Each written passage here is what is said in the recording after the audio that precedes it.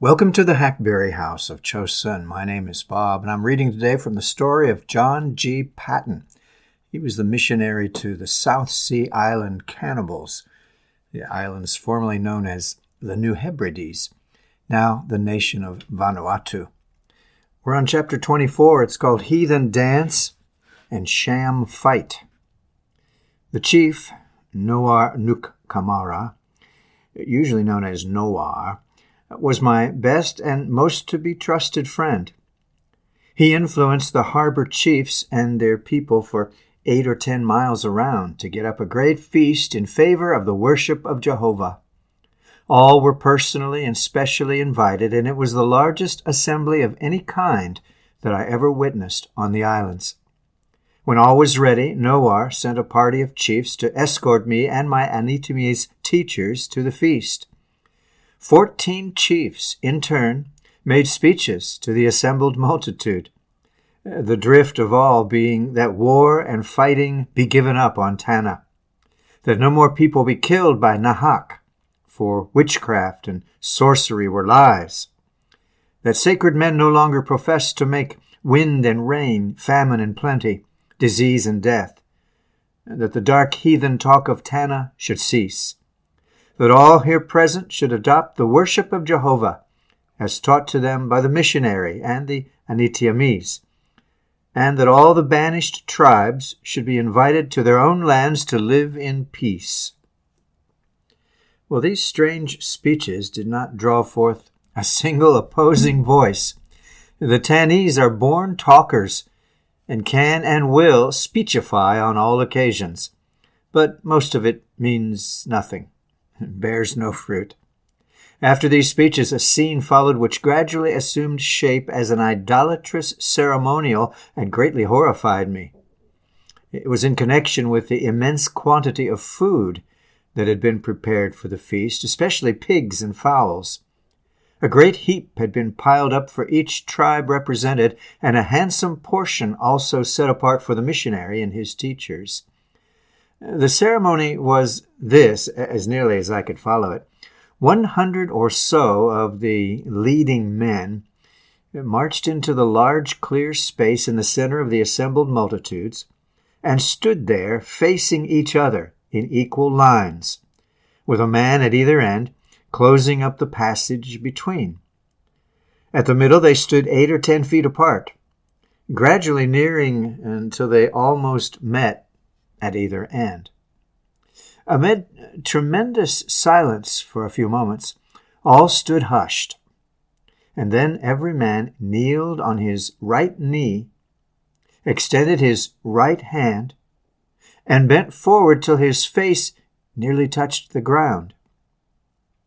Thereon, the man at the one end began muttering something, his voice rising ever louder as he rose to his feet, when it ended in a fearful yell as he stood erect.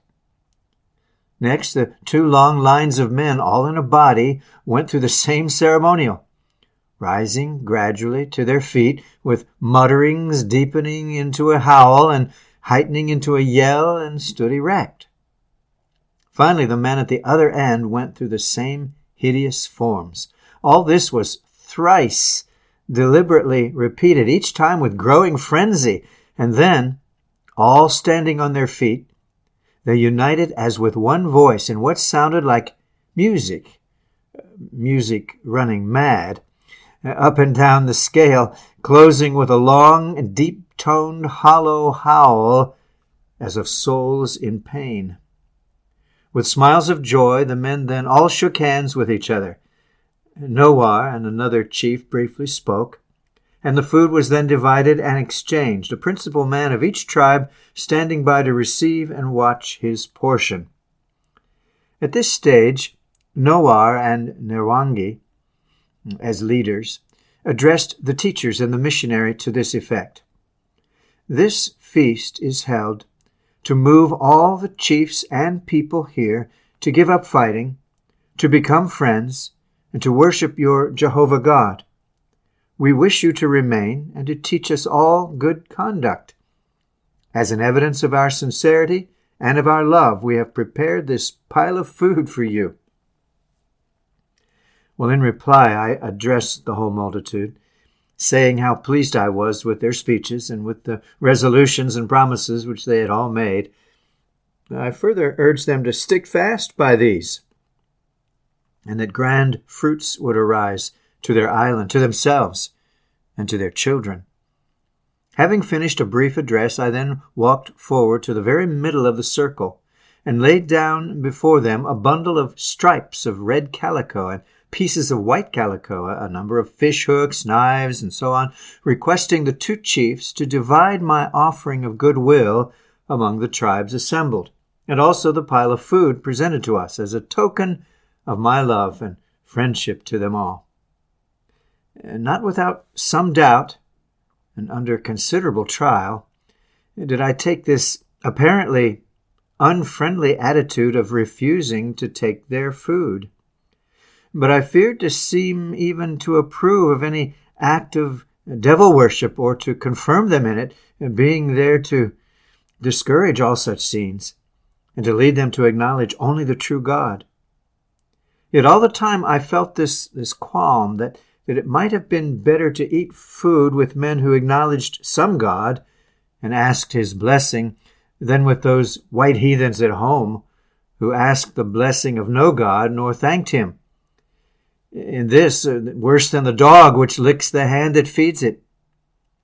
Nowar and Nirwangi explained in great orations what I meant, and how I wished all to be divided amongst the assembled tribes to show my love. With this, all seemed highly satisfied.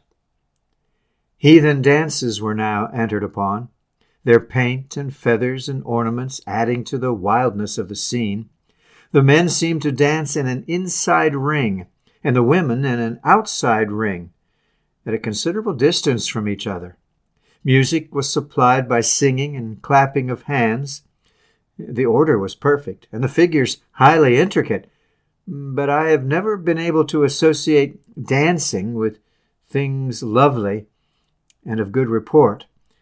After the dancing, all retired to the bush, and a kind of sham fight then followed on the public cleared ground. A host of painted savages rushed in and took possession with songs and shoutings. From the bush on the opposite side, the chanting of women was heard in the distance, louder and louder as they approached. Snatching from a burning fire flaming sticks, they rushed on the men with these, beating them and throwing burning pieces of wood among them, until with deafening yells amongst themselves and amidst shouts of laughter from the crowd, they drove them from the space, and danced thereon and sang a song of victory. The dancing and fighting, the naked painted figures, and the constant yells and shoutings gave one a weird sensation, and suggested strange ideas of hell broken loose. The final scene approached, when the men assisted their women to fill all the allotted food into baskets to be carried home and eaten there. For the different tribes do not sit down together and eat together as we would do. Their coming together is for the purpose of exchanging and dividing the food presented. And now they broke into friendly confusion and freely walked about, mingling with each other, and a kind of savage rehearsal of Jonathan and David took place. They stripped themselves of their fantastic dresses, their handsomely woven and twisted grass skirts, leaf skirts, grass and leaf aprons.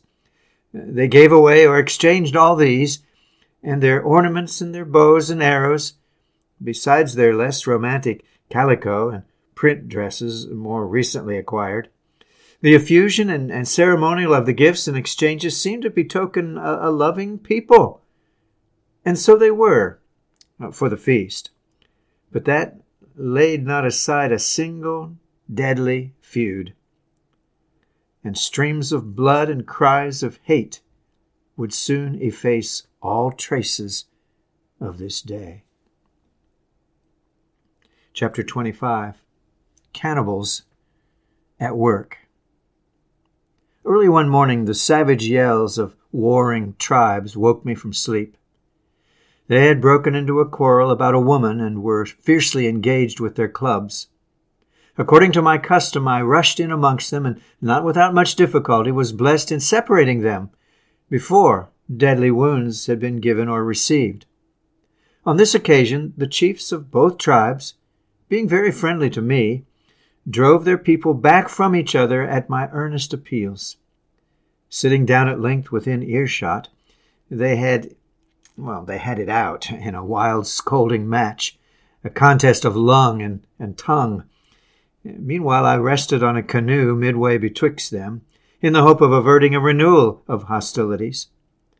By and by, an old sacred man, a chief, called Sapa, with some touch of savage comedy in his breast, volunteered an episode which restored good humor to the scene.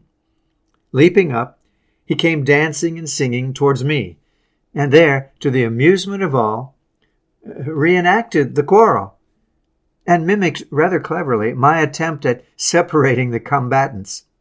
Smashing at the canoe with his club, he yelled and knocked down imaginary enemies, and then, rushing first at one party and then at the other, he represented me as appealing and gesticulating and pushing them afar from each other, till he became quite exhausted. Thereon he came and planted himself in great glee and beside me, and looked around as if to say, "You must laugh, for I have played." At this very juncture, a loud cry of "Sail-o" broke upon our ears, and all parties leapt to their feet and prepared for a new sensation. For in those climes, everything, war itself, is a smaller interest than a vessel from the great unknown beyond sailing into your harbor. Not many days thereafter, a very horrible transaction occurred. Before daybreak, I heard shot after shot quickly discharged in the harbor. One of my teachers came running and cried, "Missy, 6 or 7 men have been shot dead this morning for a great feast. It is to reconcile tribes that have been at war, and to allow a banished tribe to return in peace." I learned that the leading men had in council agreed upon this sacrifice, but the name of each victim was kept a secret till the last moment. The torture of suspense and uncertainty seemed to be borne by all as part of their appointed lot, nor did they prepare as if suspecting any dread assault. Before daylight, the sacred men allocated a murderer to the door of each house where a victim slept. A signal shot was fired. All rushed to their doors, and the doomed ones were shot and clubbed to death as they attempted to escape. Their bodies were then borne to a sacred tree and hung up there by the hands for a time as an offering to the gods. Being taken down, they were carried ceremoniously and laid out on the shore near my house, placed under a special guard. Information had reached me that my teachers and I were also destined victims for this same feast. And sure enough, we espied a band of armed men, the killers, dispatched towards our premises. Instantaneously, I had the teachers and their wives and myself securely locked into the mission house, and cut off from all human hope, we set ourselves to pray to our dear Lord Jesus, either himself to protect us or to take us to his glory. All through that morning and forenoon we heard them tramping around our house, whispering to each other and hovering near window and door. They knew that there were a double-barreled fowling piece and a revolver on the premises, though they never had seen me use them. And that may, under God, have held them back in dread, but the thought of using them did not enter our souls even in that awful time. I had gone to save, not to destroy. It would be easier for me at any time to die than to kill one of them. Our safety lay in our appeal to that blessed Lord who had placed us there, and to whom all power had been given in heaven and on earth. He that was with us was more than all that could be against us. This is strength, this is peace, to feel in entering on every day that all its duties and trials have been committed to the Lord Jesus, that, come what may, he will use us for his glory and our own real good. All through that dreadful morning and far into the afternoon we thus abode together, feeling conscious that we were united to this dear Lord Jesus, and we had sweet communion with him, meditating on the wonders of his person and the hopes and glories of his kingdom. Oh, that all my listeners and readers may learn something of this in their own experience of the Lord. I can wish them nothing more precious. Toward sundown, constrained by the invisible one, they withdrew from our mission house and left us once more in peace. They bore away the slain to be cooked and distributed amongst the tribes and eaten in their feast of reconciliation, a covenant sealed in blood and soon, alas, to be buried in blood again. For many days thereafter we had to take unusual care and not unduly expose ourselves to danger, for dark characters were seen prowling about in the bush near at hand, and we knew that our life was the prize. We took what care we could, and God the Lord did the rest. Or rather, he did all, for his wisdom guided us, and his power baffled them. Next time, chapter 26, the defying of Nahak. Thank you for listening. I do like hearing from you. Please contact me with questions and comments. Just write to bob.j.faulkner.72@gmail.com. And look around the site. I do believe you're going to find a lot that will be beneficial. There are readings from great preachers, stories from the persecuted church, Bible studies, a whole lot more. This is the Hackberry House of Chosun, and Lord willing, we'll talk again real soon. Bye-bye.